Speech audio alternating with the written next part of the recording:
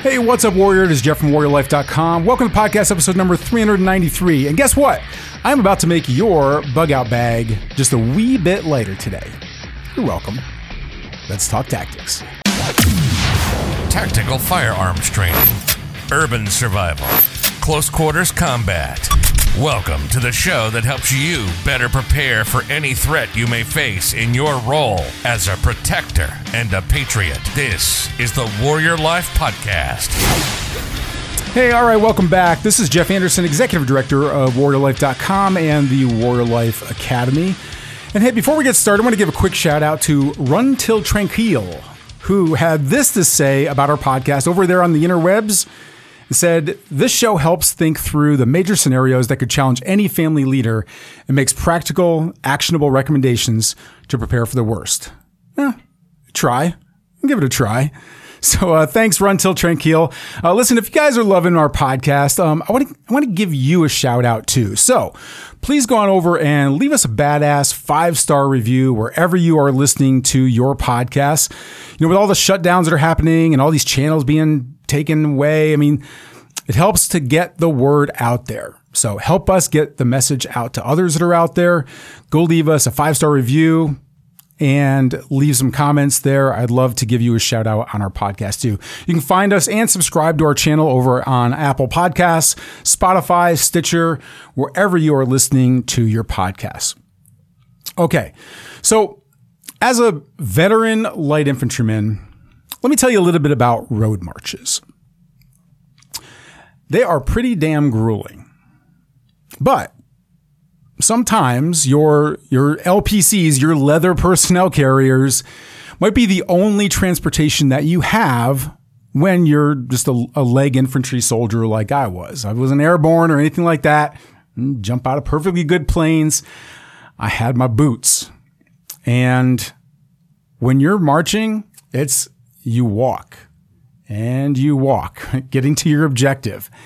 And it's typically with about a 35-pound rucksack. It's filled with all of your gear. And for some people, it was even more than that. Like if you had to carry a radio with you, and back then those were gigantic bricks of radio, like cement blocks of radios. And if you were like a 60 gunner, and maybe you might have been the knucklehead that had to carry the extra barrel and all the ammo. And eventually on those road marches, you start seeing guys dropping back as they start to move slower and slower, and they're struggling to keep their place in the formation, and they're doing the best they can, but you can just see the pain in their face, especially when they're walking hunched over, like they're Quasimodo, because they've probably packed way too much inside of their bag.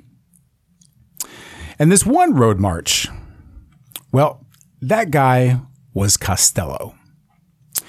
Now, Costello was not like one of those hard-charging Rambo-like soldiers.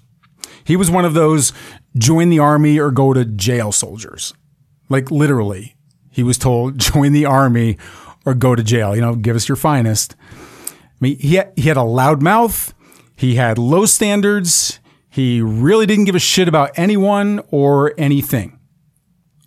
Now, I was a dumbass private at the same time that he was. And we were out on a road march, and this was actually one of our very first road marches at our first duty station. But my squad leader was hard as nails. And he always made sure that, like, he gave me guidance. He showed me the right way to pack.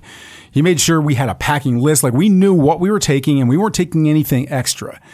And the reason for that is you don't want to be the one who wusses out of the march on the way to your objective. That will not be one of Sergeant Brown's soldiers. Now, Costello's sergeant, well, let's just say that his standards weren't really all that high. And so Costello found himself getting passed by one in that road march. And it took my sergeant, Staff Sergeant Kendall Ray Brown, to pick up the slack. Now, fortunately, we were stopping for a break just about when Costello had fallen from way up front back to my position in line. And I could see on his face that he was about ready to make that embarrassing signal of just giving up and then jumping in the back of the Humvee that always trailed in the back there to pick up all the slackers who couldn't make it. And that is an embarrassing trip. It's embarrassing for you. It's embarrassing for your squad. It's embarrassing for your platoon. You do not want to be the person that gets in the back of that Humvee. And Sergeant Brown was not going to let that happen. And here he was coming. And I knew that look because I'd been in those crosshairs in the past myself. And even Costello's squad leader, I remember even he wasn't going to get in the way of Sergeant Brown. Now, he took one look at Costello's rucksack. And he could tell it was loaded with a bunch of bullshit that was not on the packing list. If you remember, like, kind of looks like one of like Santa's bags, right? Like from Christmas. It was huge. It was obviously like he had way too much stuff in there. And so Sergeant Brown didn't waste any time because we only had a few minutes before break was going to be over and we had to start hoofing it back on the trail again. So he opened up the top of Costello's bag and he just started ripping stuff out. Like, you know, those, like when you were a kid and you went to the circus and they had those clown cars where, you know, it's like a tiny car, but somehow the clowns just keep coming out and you're wondering where are all these clowns coming from, right? That was Costello's bag. And Sergeant Brown was just flinging all sorts of things all over the place. There was an extra set of BDUs, like a can of SpaghettiOs. I remember Beanie Weenies flying out of there. He had a Walkman radio. For those of you that don't know what a Walkman radio is, it's the equivalent of like a cement block that we used to use to listen to music. So, I just remember this vividly. And Sergeant Brown was he was cussing and he was calling Costello a dirtbag because Costello was a dirtbag. And when he was all done ditching all that worthless gear out in the open, Sergeant Brown kicked Costello's sorry ass right back up to the front of the line before we got started. And he told him he'd better not get back to our squad's area the rest of the way on the way to the objective. And we didn't see him again. Like, he did stay up front. His bag was lighter and he had the fear of God put in him. So we didn't see him fall back there. And all that extra stuff that stayed right there next to the road where it fell. Nobody was going to challenge him. Costello was going to just have to buy new BDUs. And Costello isn't alone in this mistake. In fact, in survival now, whenever I'm coaching clients, or even if I see preppers posting pictures of their bug out bag dumps in social media, that like these pictures that show off all that tactical survival gear that they've loaded up with. And I've done reviews of these bags with my clients online, and I get it. You don't want to be without all that fancy gear that you bought, and it may not even be all that heavy when you put it on for like that 1.5 minutes that you strapped it on so you could look at yourself in the mirror and see how badass you are. But here's the hard lesson every soldier has had to learn at some point. If the only thing getting you and your gear to your objective is your feet, your back, your shoulders, your body, it doesn't take you long to realize that the weight of your pack in the barracks does not equal how the pack feels about 5 miles into the forest or the desert or out on the road there. And over a short time, ounces feel like pounds, and you will suffer. Your feet are going to suffer. Your back's going to suffer. You are going to feel that pain. Now, most likely you're not going to be wandering off into the wasteland with your bug out bag and your crossbow rifle ready to go like build a new colony to repopulate the earth after the apocalypse. But even if it's a short time where, let's say you have to haul your bug out bag from your vehicle to maybe like a more remote area where you're going to be setting up camp for a night, or if you have to abandon your vehicle during an evacuation because maybe it broke down, you just can't go any further there. The less weight that you pack now could be the several pounds of weight that you would have on your back that could be causing you to travel slower. It's going to decrease your mobility. You risk an injury, or you might not even just get there at all. And with all the pics that I've seen and all the bug out bag reviews that I've done, there are 5 common items that I see nearly everyone packing away that you should get rid of right now and swap out for a better option. So let me take a little load off your back here. And I'm going to start with number 1, which is your choice of survival food. So of course you want to have some food with you. It's good to have about 72 hours of food. That's kind of the standard that everybody goes by. And I've seen everything in these bug out bag dumps from canned goods, especially things like canned sardines. And I've seen bags and bags and bags of jerky out there. Now, canned goods are obviously too heavy. You have the metal of the cans and you have the contents in there, which are typically, there's something in there that's going to be wet, and water is heavy. Jerky isn't all that bad. It is dehydrated, but if water resources are low, it could dehydrate you faster. So I would see people eating beef jerky like in road marches, and it does make you feel fuller, and it does have sodium in it. I don't recommend things with sodium nitrate. So you want to leave, if you do use jerky, you don't want sodium nitrate in it because sodium nitrate depletes the oxygen in your body. So that's not anything that you want to have out there. But the sodium can give you some of those electrolytes that you are losing maybe by walking a lot. But that's only if you have access to a good water supply. If you don't have good access to good water supply, I would not use something like beef jerky because it's deceptive. You're going to eat it. It's going to fill you up, but it's going to make you thirstier eventually, but it's also going to absorb the liquid in your body. So if you have been drinking water, it's going to absorb that, and you're not going to get it to where you need it in your body fast enough. So jerky, I'm not a big fan of for those reasons. But the biggie that I see most people go to here when it comes to survival food that I'm going to say you need to swap this out are MREs. And I get it. Like, everybody wants to feel like a soldier, and, preppers are tactical and they're going to carry MREs just like soldiers do, right? I can tell you, we didn't even carry them in the Army. Like, we oftentimes didn't. Sometimes we did. I mean, we'd have that there. But if we were planning ahead, we didn't bring it because MREs are heavy. They come in a thick plastic bag because they're designed to really, they're in Mylar pouches, and you have the bag. They're meant to last a long time because they're going to be in storage for a while. They've got to travel all around the planet. So they tend to be heavy. Most of the stuff inside of them tastes like shit. And there's always like a packet of two or something that you absolutely do not want to eat unless you have to. And they only last up to about 5 years or so, even with all that packing. So it's really not the set it and forget it type of survival food choice that you should really be looking at anyway. So your better option here is to go with freeze-dried survival food. These things have come a long way since back in the day. And freeze-drying takes out nearly 100% of the moisture out of the foods. And MREs, a lot of them are already in a form that they're not like you don't add water to them. They already have the moisture in them. So that is weight. A gallon of water is 8 pounds. Now, you may not think that the moisture in food adds up to all that much, but remember, ounces become pounds as those miles stack up. So you have to be very conscious about the food that you are packing away. Freeze-dried survival food doesn't have that moisture. You have to reconstitute it with water, but it's not like jerky where you're just eating it and then it's absorbing water inside your body. So you can make meals with it. And they've gotten a lot more affordable these days, and they are super light. And I carry 3 days worth in just one 8-inch pouch on my bug out bag. That's it. 2 days are inside there, and my stove. So that's how little room they take up, as opposed to 3 days of MREs is going to take up way too much room.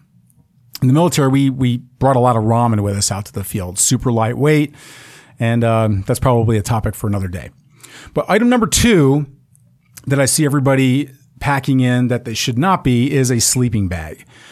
And, in light infantry, especially when I was in long-range reconnaissance, we had a saying, it was travel light, freeze at night. Because we would oftentimes have to travel long distances. And our sleeping bags were military gear. They were military property. So if we left it by the side of the road, we were going to have to pay quite a bit of money to get another one. So it's always better just to kind of plan ahead. And sleeping bags they take up way too much room inside of a bag, and they are extra weight that you don't need. So a lot of times in the military, all we ever used was a military poncho and a poncho liner. And those two go together. One is like a quilt, the poncho liner is, and then the poncho is it's for, it's rain gear. And that's what we would use. And when you tie those two together and you wrap it around you, that's all you really need. It keeps you dry if it's raining, and then there is that other layer there. And in extreme cold weather, which, 10th Mountain Division, I mean, there were times it was super cold, but sometimes that was what we used. Like two people would wrap around in a poncho or poncho liner. We didn't even have time to necessarily even make a shelter, because sometimes we were up and about and just going, but you had to stay warm along the way. And that's all we really use sometimes. Now, technology has come a long way here. And so what I recommend you put inside of your bag instead of the sleeping bag is a tacked bivy. So this is a Mylar sleeping bag. I'm sure you've seen them out there. They roll up to something just about the size, even less than maybe like the size of your fist.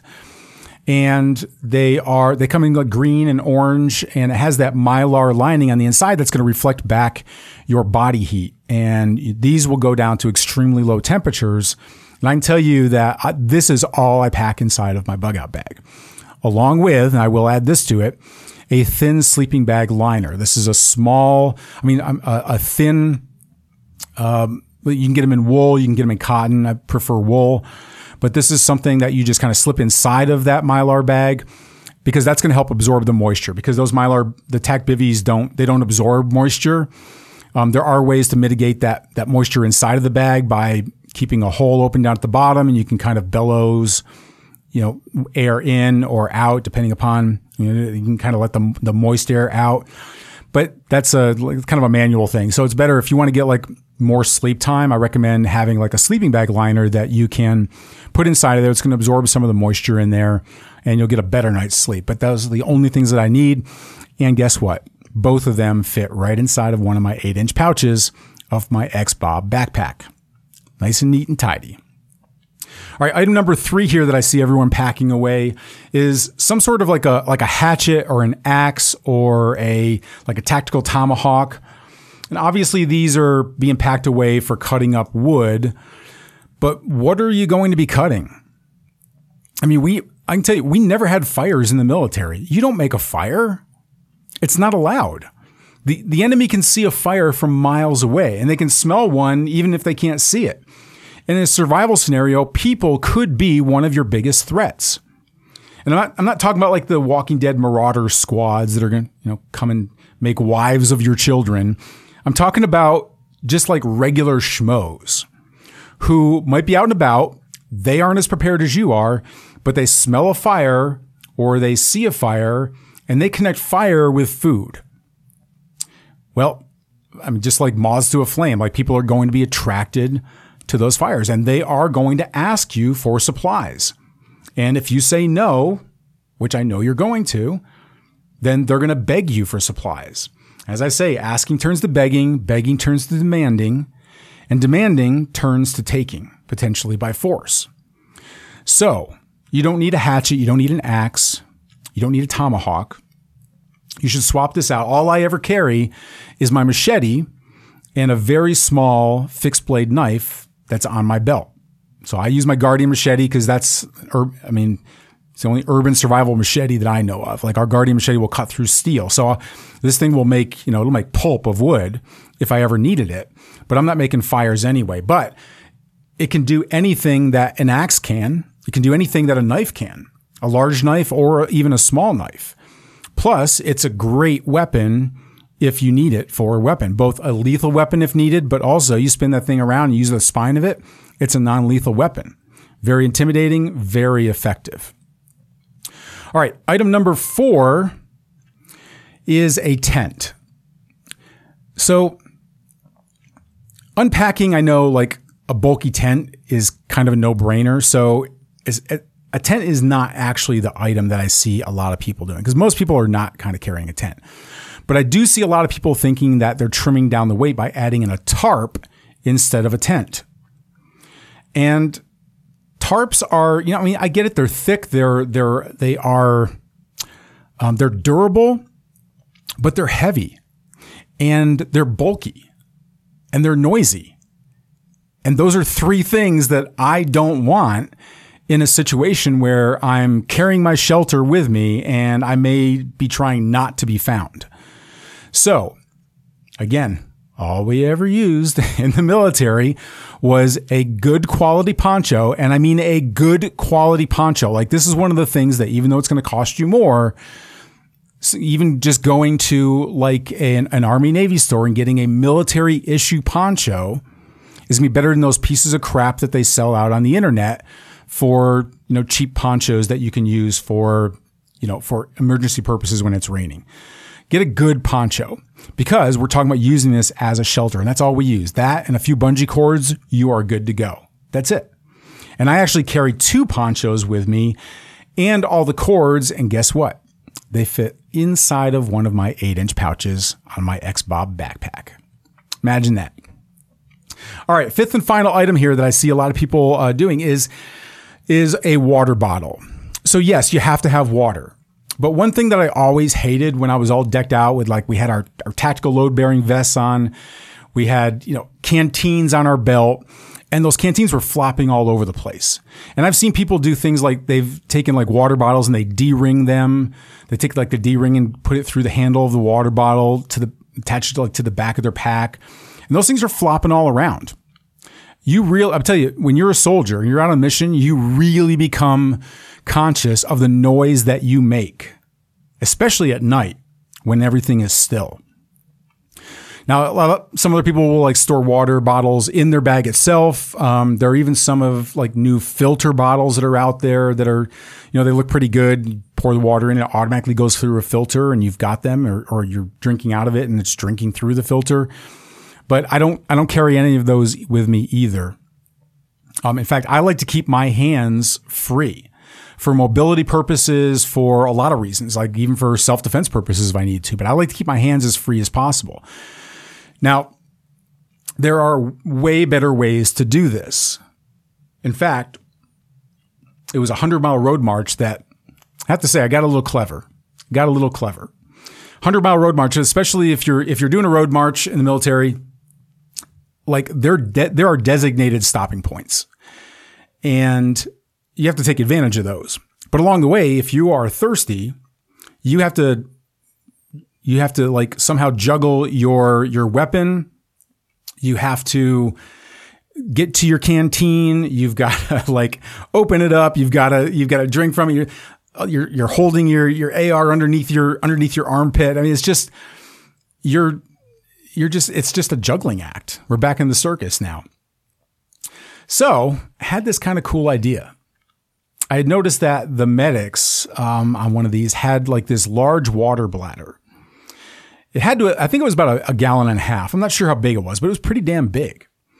And so I got that water bladder after one of the most grueling road marches that we had. And before we went out on the next one, which was a 100-mile road march, I got one of those water bladders from the medic, and I got some medic IV tubing from him. And I went to the hardware store and I got some epoxy. And what I did was I made a hole in the bottom of that bladder, and I put the tubing in, and then put that epoxy all around it and let it dry. Created an airtight bond right there. And then when we went on our road march, I stuck that thing inside of my backpack, filled with water, and the tubing just came out right along the shoulder strap of my backpack. And anytime I needed a drink, I had a little clamp on it, and I would just unclamp it and drink out of the bag. I got to tell you, I was the envy of the entire company. And here's the thing. Let me ask you, have you ever had an idea for an invention, but you didn't do anything with it at all? And then like years later, you all of a sudden see like some infomercial for it, or you see it in a catalog, or you see it on the shelves, and then you're kicking yourself for not becoming like the gazillionaire that you were supposed to be for being the first person to invent it. I swear that whoever invented the Camelback has got to be one of my team members. Must have seen that. And I've been kicking myself ever since that I didn't commercialize that damn thing and just get it out there myself. Anyway, now you know I'm the inventor of the Camelback. All right. Well, this about wraps things up. Except for one. There's one loose end to this story here. Costello. Costello went AWOL from the Army about 6 months after that first road march there. And the last thing I heard, he was up in Alaska, shacking up with a stripper in Alaska. That kind of sounds about right for Costello. I don't know if they ever hauled him back in to pay for his abandoning his obligation to the government. Don't really care, but it is still a story that my Army buddies and I laugh about to this day. Now, let me hear from you. Go ahead and make sure that you hit me up on the blog over at warriorlifepodcast.com and let me know what common gear that you think doesn't deserve a spot in people's bug out bags that you've seen. And if you're thinking about it, maybe leave a little swap out recommendation there as well. And if you've invented something that you didn't do anything with, but you saw that thing pop up years later, I want to hear about that too. Go ahead and leave that in the comments over on the blog over at warriorlifepodcast.com. Just go down to the comments section there. Can't wait to see what you've got for us. All right. Also, don't forget to check out the YouTubes over at youtube.com/warrior to check out our channel there. We release a new video there every now and then. It's been a little bit of a while, but we're getting ready to get back out on the thing there. So make sure that you subscribe to it. We are going to get some other videos coming out there. And until our next Warrior Life podcast, this is Jeff Anderson saying prepare, train, and survive. You've been listening to the Warrior Life Podcast. We hope you've enjoyed the show. You can help us spread the mission of self-reliance and self-protection when you rate us. And leave us a comment wherever you enjoy these podcasts. And don't forget to check out our posts and videos on our social media channels. You'll see a full directory when you visit our website at www.warriorlife.com. We'll see you next time. This has been the Warrior Life Podcast. Prepare, train, survive.